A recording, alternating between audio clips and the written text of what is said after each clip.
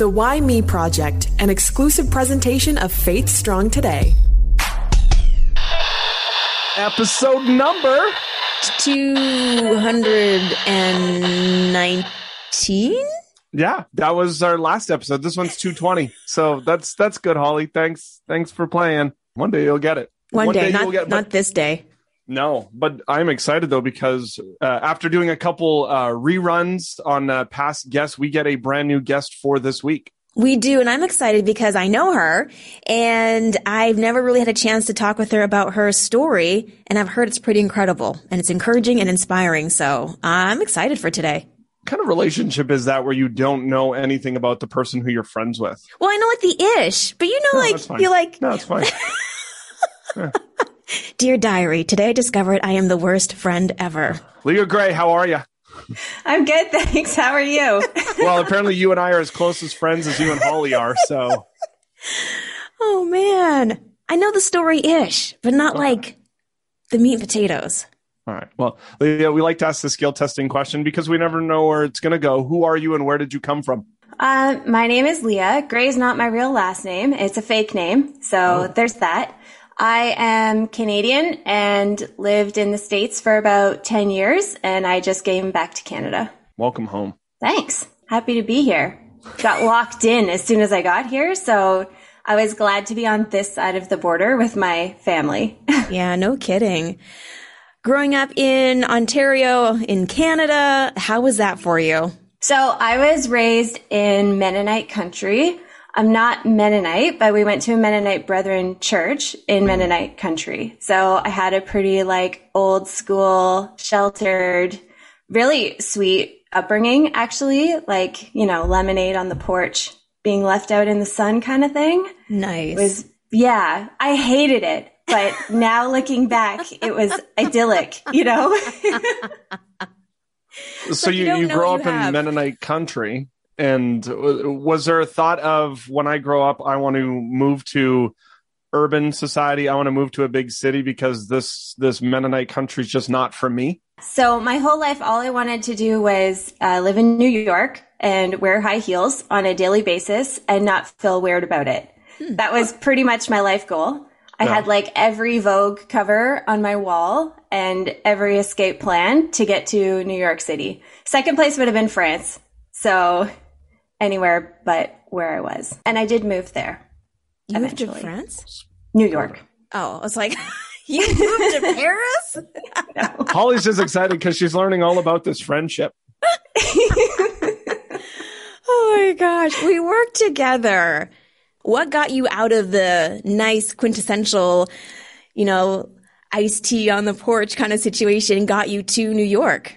I thought I was really bad, actually, I should say. I thought I was very rebellious and did whatever I could to kind of hang out with the alternative crowd.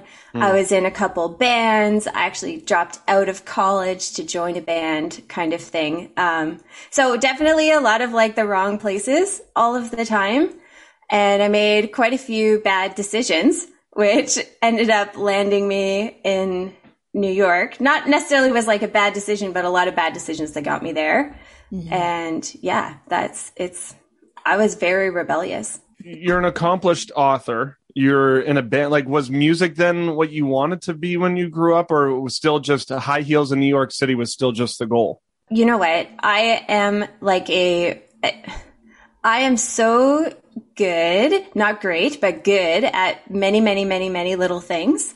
And I honestly cannot pick one thing. I like everything. My parents forbid me from being in the music industry, so that wasn't really an option.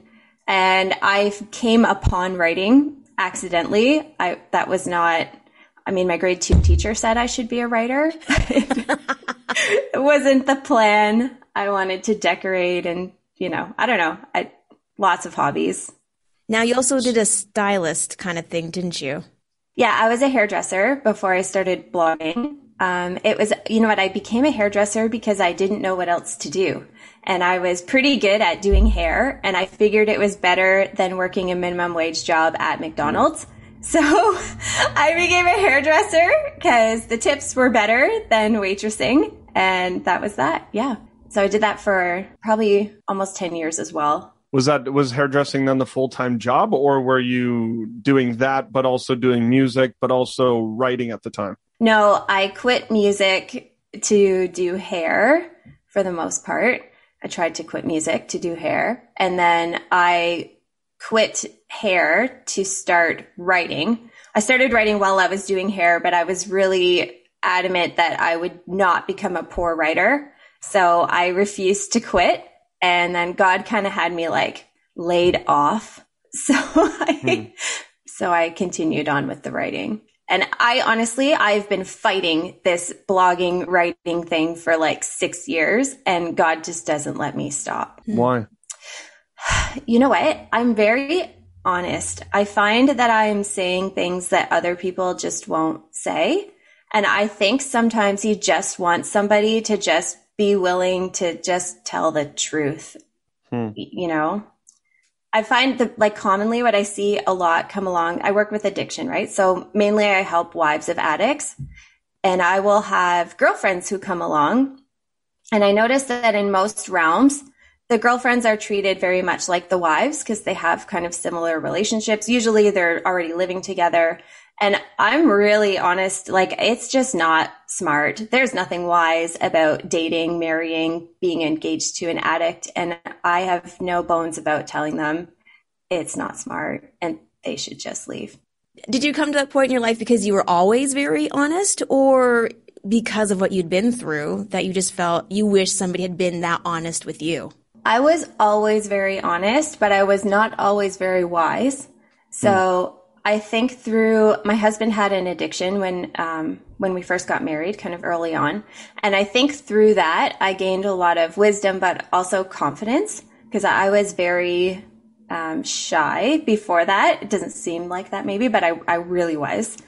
And so now I just feel like I can hear God better at this point. I feel like I've grown. I feel like I'm a 40-year-old in a 30-year-old body. And it's just a lot easier when you're confident to be able to speak the truth. Did you know, or did you have an idea that he had an addiction when you guys were together? So I knew that he partied. I thought he was just kind of like every other, we were in our 20s. I thought he was like every other 20-year-old who went to parties and sometimes drank too much and occasionally would, do like a party drug. And we lived in different countries. So we would date long distance, and I didn't move in with him until like right before we got married, so that, So I moved to New York and I lived with him there. And I didn't really see it then as much either. It wasn't until after I got pregnant with my first child with him that I really started to see it, because he would not stop drinking or stop going to his friends. And I was like, wait a minute, I'm pregnant. What are you doing? Was that a bit of a shock to think that you knew somebody so well, and yet maybe you didn't know them as well as you thought? I think I was harder on myself. Like looking back, I should have seen it. I should have seen that ahead of time. And I just was too much in love and wanting to live in New York and all of these things. I really didn't want to see it. At some point, it has to come to a head where you either deal with the situation some way, somehow he deals with the situation some way, somehow. What did that look like? I was very naive and I had no idea what was really happening. At first, it was a year of thinking that he was drinking too much. And I found out he started going to AA and going to meetings with a friend for support in the drinking. It was so easy for him to stop drinking. So for about a year, he just didn't drink at all. And I was like, wow, he's amazing. I'm so proud of him. He's like great at it. But what I didn't realize was that he was drinking to cover up drug use. So I had no idea. It wasn't until almost 2 years in that I really started to see it come to a head. Some information came out about him and his past that he just didn't want me to know. And that sent him over the edge. He got suicidal. The drug use escalated like exponentially. It was just unbelievable. And I think I see that happen a lot too with other people. Something will happen and then it kind of triggers this thing that was somewhat manageable or functioning beforehand. So yeah, it was really bad. He was in and out of the hospital, and it got to the point where I just kind of forced him into rehab. So he's going through all of this. Essentially, or eventually, there's like this ultimatum. It always feels like, you clean up or I'm gonna ship out. At some point, was there that fork in the road where it was either you're with me or you're against me? There was many forks in the road, which I think is something I didn't know going into this ahead of time. Nobody tells you that you might have to make that decision multiple times. So the first time to get him into rehab wasn't so bad. And he did an outpatient program for about like 6 or 7 months. Then he started relapsing again. But at that point, it was so bad because we'd already went through all this other stuff. So we were visiting my parents in Canada, and he had showed up. He was super late. He was supposed to have been there hours ago. His eyes were just bloodshot. He just looked horrible. And I was like, I know you're high. Like, you can't be here. Like, I know there's something wrong. And he was trying to say he was sick for like days. Like, oh no, I'm just sick. I'm like, I know there's something wrong with you. So I just made a decision to not put up with it anymore. I called my landlord, I called and hired movers, and I went back to the States with my dad from Canada. I packed up everything we owned in 2 days. I left him with like a mattress, his bicycle, and his computer, and I left. And the kids never went back. Like, my son was in school. They just never went back. I thought that would be it. It took him 3 more months after that to go into rehab. And he went for another 9 months. And then I found myself again having to make that same fork in the road decision at least 2 times after that. What about support? Did you have the outlet to get the support that you needed? I had parents who were helpful. It's hard for family members to help you. They're really close to the situation and it really hurts them. So that wasn't necessarily the best form of support. They tried their best, but they were hurt as well. I tried therapy many times. And honestly, it's horrible. Like, most of the people that I went to, they're like, oh, well, you're codependent. Well, you must be an enabler. Well, you're this, you're that. And they're very quick to label the spouse. And I had this deep conviction, like, I was not supposed to leave my husband from God. I did not want to stay. I was very ready to go. And God kept telling me, no, like, you need to wait. And I had a very hard time finding anybody who would support me in staying or who could give me the tools I needed to stay. And pastors on the flip side were like the total opposite. Like, oh, you need to be submissive and you need to let your husband lead and you need to let him do this and you have to stop taking over the finances. And I was like, no, you don't get it. Like, I can't give him our money. I am taking our money, like, he gets a little allowance from me and that's it. And I'm not giving it back to him. I don't care if he's a man. So it was really, really, really hard. We had one pastor in Canada who was actually my parents' pastor. He wasn't even ours. And he was very, very supportive. And he connected us with a Christian counselor who was a former physician who really just kind of did stuff just, off the cuff. Well, it turns out he had been like very good friends with my mentor growing up in Mennonite country. And he was amazing. He informally diagnosed my husband as bipolar. He gave us so much support. And I don't think without him, we would have been okay. So seeing him was like a huge turning point, but he was very, very, very expensive. Like, I put every appointment on my credit card. We could not afford it. Do you find it odd that there are a lot of like pastors who are in that counseling role who maybe aren't equipped to deal with something like that? Because to say, hey, take over let your husband do the finances and those sorts of things, you can't do that when you're in those situations. Was it just seemingly weird having grown up in a church to get that kind of advice? We've gotten so far away from what Jesus wanted when it comes to Christianity. Like, our faith is so like whitewashed across the board. It's very, and that's great if you've grown up sheltered and okay. But I think there's kind of this like expectation that you should be sheltered and okay if you're a Christian and you believe in Jesus. And it's just not the way that it goes. So although like at the time it was really hard, when I look now at what happened, I'm not surprised about it at all. I think it's just kind of like a side effect of how our churches are today and kind of the Western Christianity, you'll never have to go through suffering thing that we teach.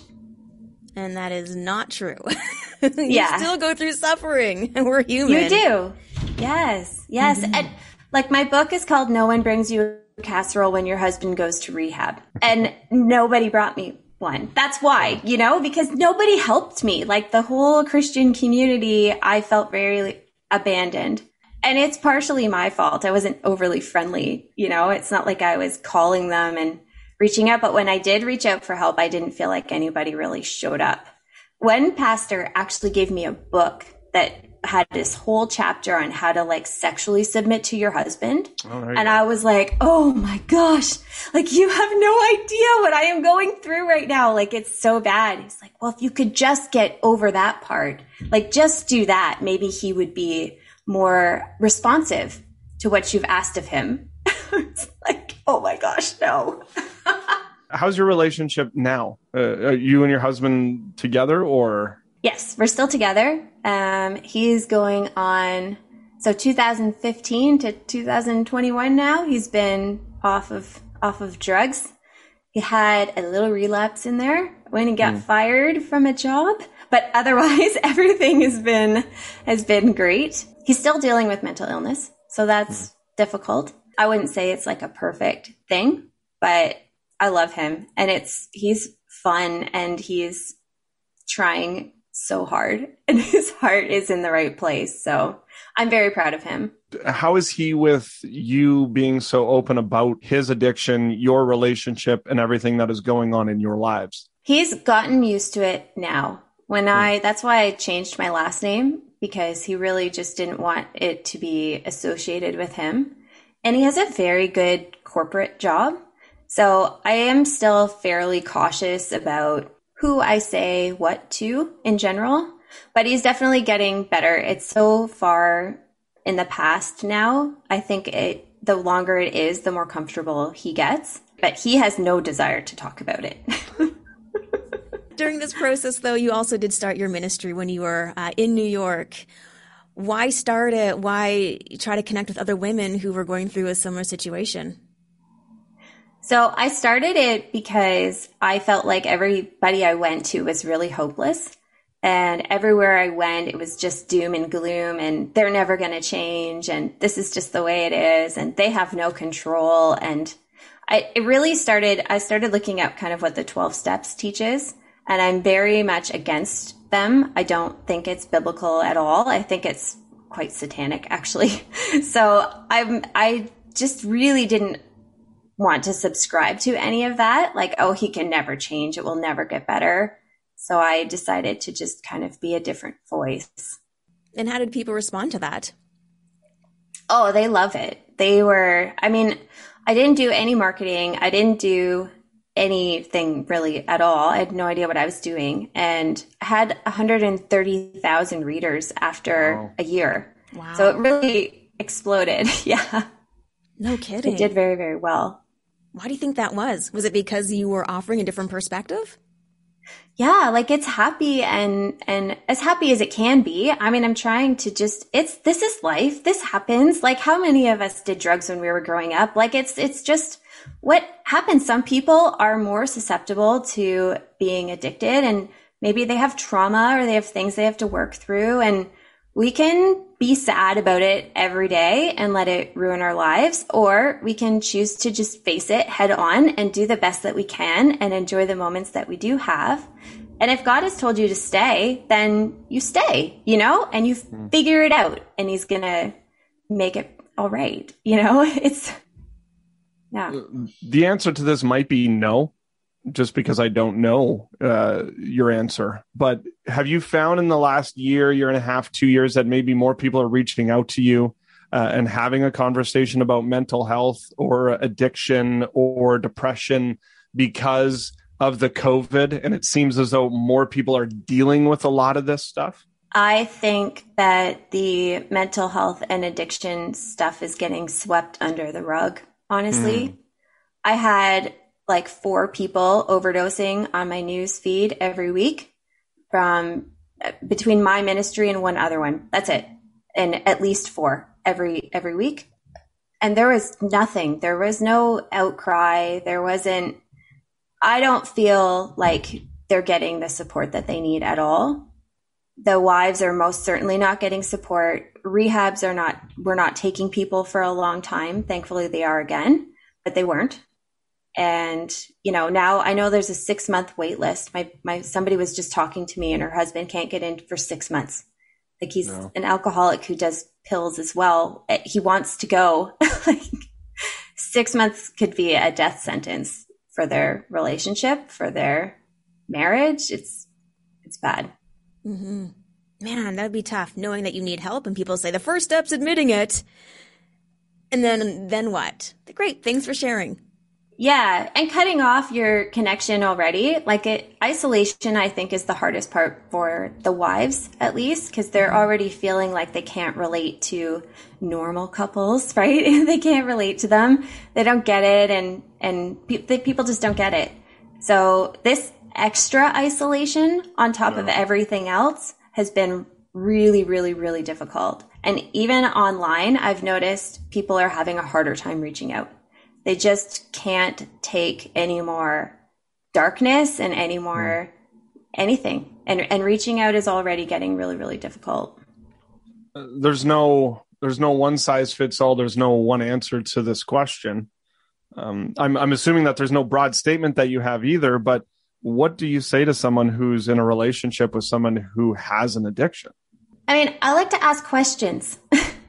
Instead of just giving advice, I like to ask them questions. Like, when did you get married? How long have you been together? Maybe they're not married. How long have you been together? Do you have children? Do you have a way to financially provide for yourself? Are you feeling like God has called you to stay in this marriage? Do you feel like God is telling you to leave for a time?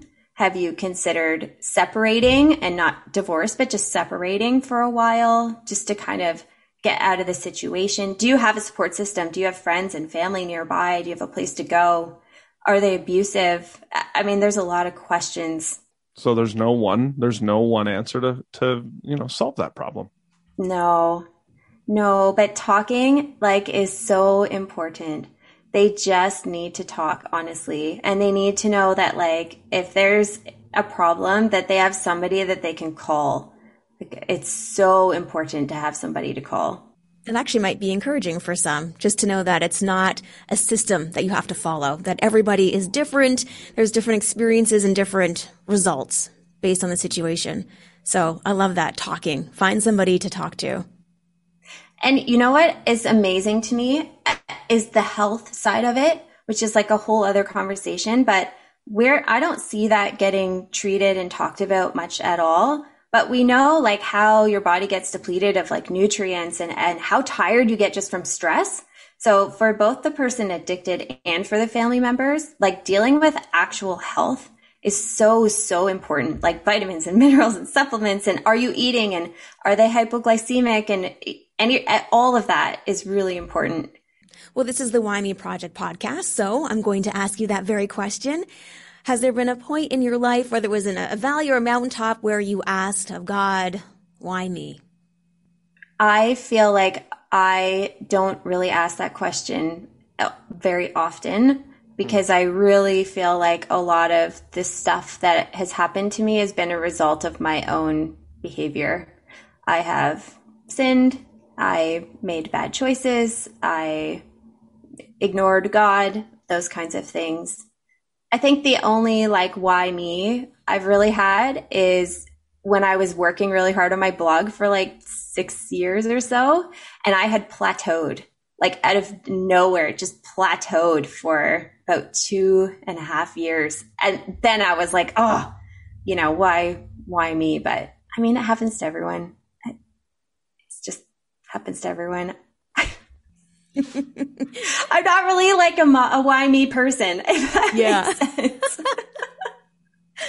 that's good, right? I mean, some people ask why me though when things are going well on the flip side too. So why me's don't always have to be in a place of lamenting, if you will. Yeah, no, not at all. Mm-hmm. I don't know. But no why me. Except Not for the really. plateau. The blog. Yeah, the plateau was really, because I was working so hard. I was like, oh, fine. Like, why? What am I doing? You needed to let go and let God, right? Yeah. I took a break for like a year. I was like, forget it. Doesn't matter anyway. No one's reading this. It's like on its own. I'll just leave it for a while. And I did some crafts and, rejuvenated myself. And maybe that's what you needed.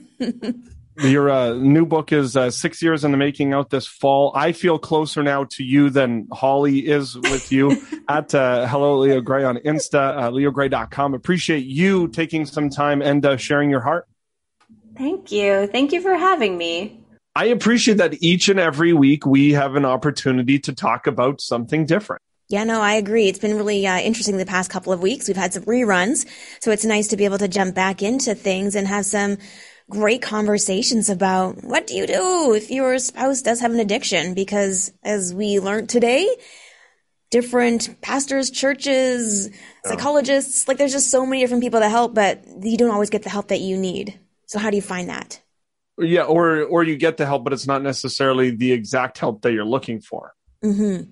It's nice to know that there are people who have gone through things and have come out of it on the other side. And if there is something that you are struggling with, or somebody that you know is struggling with a form of addiction, whatever that looks like, that there are a lot of great people that are able to help you. And so many resources. And it's nice to know that this is something that you are going through. You aren't alone. Just from talking with Leah, so many people struggling, especially thanks to this pandemic that we've experienced. It's incredible hearing some of the stats. Reminder that you can download, you can check out our podcast. We encourage you to tell a friend, a family member, a complete stranger, Apple Podcasts, Spotify, Stitcher, SoundCloud. Am I missing any? Just go to faithstrongtoday.com.